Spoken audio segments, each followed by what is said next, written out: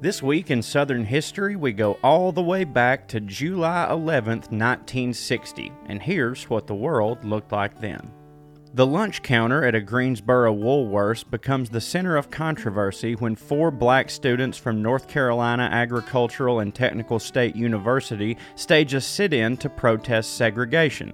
In the event that there are any right-wing fundamentalists reading this story, that is what persecution actually looks like. Just thought you'd want to know since you seem to be confused on the subject. The United States announced that troops would be sent to Vietnam, effectively canceling the lives of 3,500 young men across the country.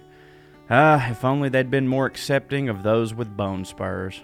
Ben-Hur would dominate the 32nd Academy Awards by winning a record number of Oscars, among them Best Picture.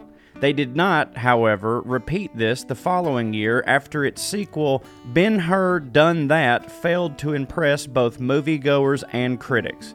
A real slap in the black face for Hugh Griffith. Down south, the groundwork for another Best Picture Oscar had been laid when Monroeville, Alabama's own Harper Lee published her masterpiece, To Kill a Mockingbird.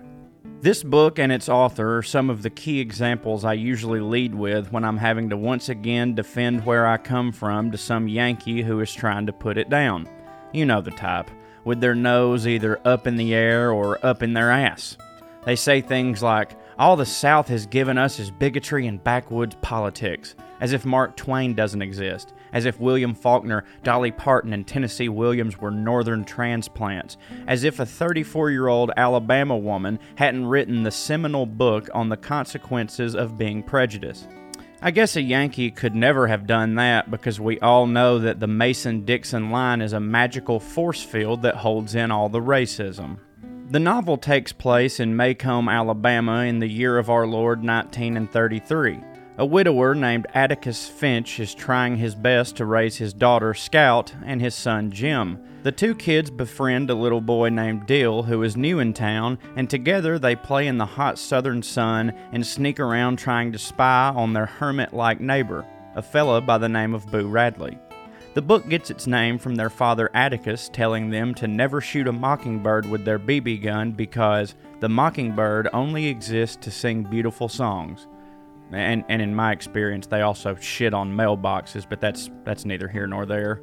The kids are harmless scoundrels and enjoy a typical Alabama adolescence until their father, Atticus, who is a lawyer, takes on a career and life-defining case defending a black man who was accused of raping a white woman.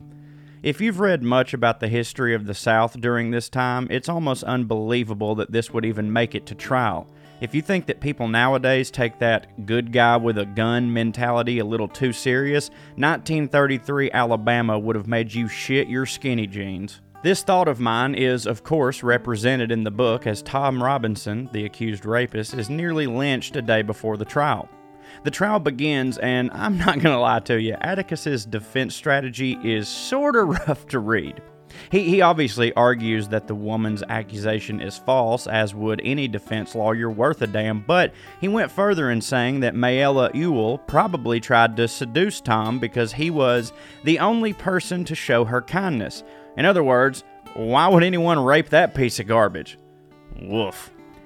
It's also inferred that Mayella Ewell's daddy beat the shit out of her on more than one occasion and more than likely sexually abused her while she was a little girl. I'm only now realizing how wild it is that we read this book in 8th grade. Important, but wild. As you can imagine, strong evidence that the prosecution was lying didn't really mean jack shit to an all-white Alabama jury looking to sentence a black man to death, and they did just that. Atticus tries to get it overturned, but Tom, being a black man from the South with a functioning brain, knows that this is most likely a fool's errand and decides that his only chance is to escape jail. He does. Briefly. And then, of course, is shot for doing so. Meanwhile, that child-molesting daddy gets pretty fired up that Atticus had made him look like the dum-dum he is in court and set out on a mission to get revenge.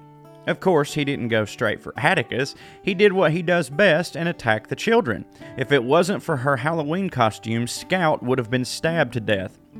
Yada yada yada, the tables turn, and it is actually the child-molesting sumbitch that gets stabbed to death. Finally, Some justice in this here book.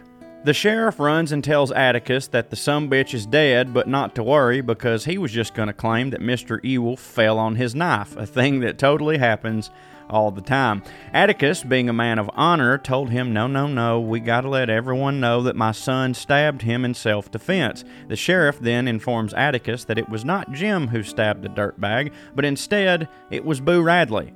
Atticus then uttered the 1933 equivalent of, "Oh shit, word?" And they decided that, yeah, okay, the sumbitch fell on his own knife. Case closed. Obviously, I was trying to be funny and taking some liberties in that there's summation above, but truth be told, there is just nothing I can say that really captures how important this book is and how much it has meant to literally millions of people from around the world. The book has been translated into over 40 different languages, for God's sakes. It's a literary classic. It's a Pulitzer Prize winner. It will be as relevant in 100 years as it was when it was written. And it all came from the mind of one of us dumb Southerners. Suck on that, Delaware. See y'all next time.